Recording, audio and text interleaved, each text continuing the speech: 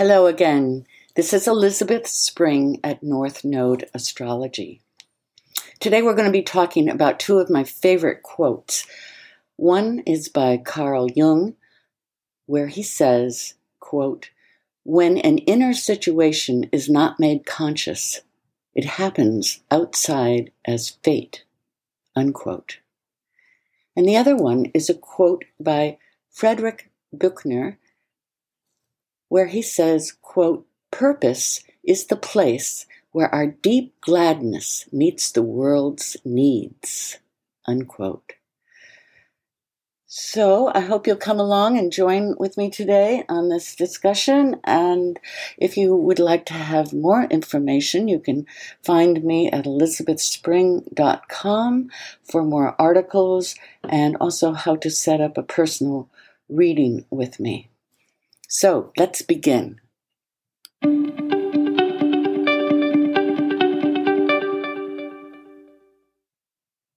So a lot of my work as an astrologer is based on two of my favorite quotes that I want to share with you today. One is by Frederick Buechner, where he says, "Life purpose is the place where your deep gladness meets the world's needs," unquote.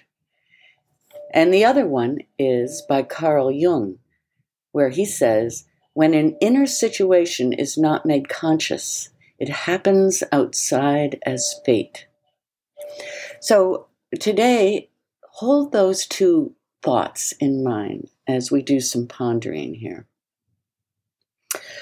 Now, writing a book, as I did with North Node Astrology, and doing a podcast here, it's about how to find one's life direction and soul purpose. And I've always thought it might sound a little arrogant or naive, depending on whether or not you believe astrology has anything truly worthwhile to say at all. One's life direction seems to evolve, though, through the mysterious equation of fate plus character equals destiny. And I'm intrigued by how that middle factor of character grows and is changed through our choices. How much free will do we really have? How random is fate? Metaphysical questions abound, yet I believe that it is the making of character through our choices that makes all the difference, and the depth of the insight that accompanies it. And of course, the nodes can help you with that insight. But my hope is that this podcast gives you, dear listener, a rather special and curious tool to dig deeper into the whys and wherefores of character and destiny. Our life direction is like the arrow which we shoot through the skies, and aimed or not aimed, it lands somewhere. We choose our target based on what we know. And as for soul purpose, I share a common yet sacred bias here in saying that it is ultimately bound up with our growing ability to love and be loved. And as a therapist, I'm inclined to say that one's life direction and soul purpose is about the movement towards healing and wholeness, for who among us is not wounded and less than whole? Our life direction seems to evolve as much by default as it does by purpose, and yet we sense that it's more than the visible hat than we wear in the world. It's about our healing, wholeness, and deep happiness, and yet this is different for each one of us. Can you remember when you first heard the words of the poet William Wordsworth when he said, quote, "Our birth is but a sleep and a forgetting. The soul that rises with us, our life star, hath had elsewhere its setting, and cometh from afar, not in entire forgetfulness, and not in utter nakedness, but trailing clouds of glory," unquote. Maybe it's true that life existed before this birth, perhaps not. However, embracing the theory of reincarnation isn't necessary to get something out of this podcast. What I might see as the reincarnational story you, the reader, or the listener, might understand as the effect of early childhood experiences and parental DNA. Either theory works. As you might rightly assume, my point of view is that I like the theory of reincarnation because although not provable, it's a way to look at the world that holds the promise of fairness and justice. It's a hopeful bias because we know that life is often not fair to a person in one life, yet it may prove to be somehow mysteriously fair over many lifetimes. The law of cause and effect of karma operates silently with its twin sisters, fate and destiny, in ways we don't fully understand from our perspective. Yet we may be able to discern an order and an invisible pattern when we look carefully, such as when we look closely as the tangled threads on the backside of a tapestry, or when we see the lay of the land from the top of a mountain.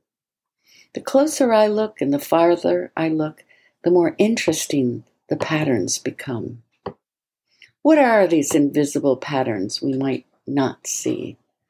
I think, of course, that they can be found in the astrology chart, and particularly through the North and South Node. But a friend once said to me, "Be kinder than necessary, because everyone we meet is fighting some kind of battle."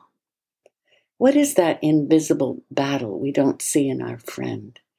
What are the invisible patterns in our life? If you want to see them, I think they're in your chart. The legendary occultist, the Magus Hermes Trismegistus, never can pronounce that one well, once said, "As it is above, so it is below. As it is in the inner, so it is in the outer." Man is the microcosm, the universe the macrocosm, and in some metaphysical sense he postulated that they are one. He was one of the first to theorize on the synchronistic correlations and resonances between things. I like to entertain the possibility that these ideas might be true, since Vedanta Hinduism carries the weight of centuries of scholarly belief, and old Hermes himself knew a lot more than I do. So if you can suspend your skepticism about reincarnation and entertain the idea that astrological symbolism is a language best used to explore psychological and spiritual terrains, well then, I invite you to consider the theory that there may be something in your birth chart that speaks specifically of your life direction and soul purpose. When you approach this material with an open and curious mind, then you come to the question, well, why do I have this particular astrological chart? Why was I born at this particular time and place? Did I come here to learn or experience something unique to me? This kind of thinking challenges you to question everything you think you know about yourself and to look beneath the obvious. This kind of thinking has led you, perhaps, to this podcast and to my book, North Node Astrology, and to the healing message of your North Node. It will take you to the ancient past life parable of your South Node as well. Using your curious mind as a tool, you are ready to begin excavating the soul's code embedded in the ancient astrological points of the nodes, known in India as Rahu and Ketu. These nodes aren't planets, but astronomical points that have been overlooked in the recent past by astrologers preoccupied with prediction rather than purpose. I believe they are true astrological gold. Astrological gold? Yes, like the alchemist's philosopher's stone, these esoteric points in the birth chart give us a base to turn the Saturnian lead of mundane reality into philosophic gold. An astrologer might say they offer a mercurial secret knowledge. This process of looking to an oracle, or more accurately, looking for an oracular sign for direction, is like asking to make conscious what is unconscious. It's like unraveling a good mystery novel and lends us a small but useful measure of control over our life. As Carl Jung said, when an inner situation is not made conscious, it happens outside as fate. But how exciting it is to ponder the idea that we might have some say in our fate, that we might make conscious what is unconscious. Is it all interesting theory or a gift of grace from the gods? You decide. Okay, that's all for today. Thanks for coming along on this journey. And if you want to find out more right now, of course, you can go on to other podcasts, or you might want to look at my website, elizabethspring.com, where there are numerous free articles, as well as explaining how to get a personal astrological reading on my through me, and you can find that on the website elizabethspring.com. Bye for today.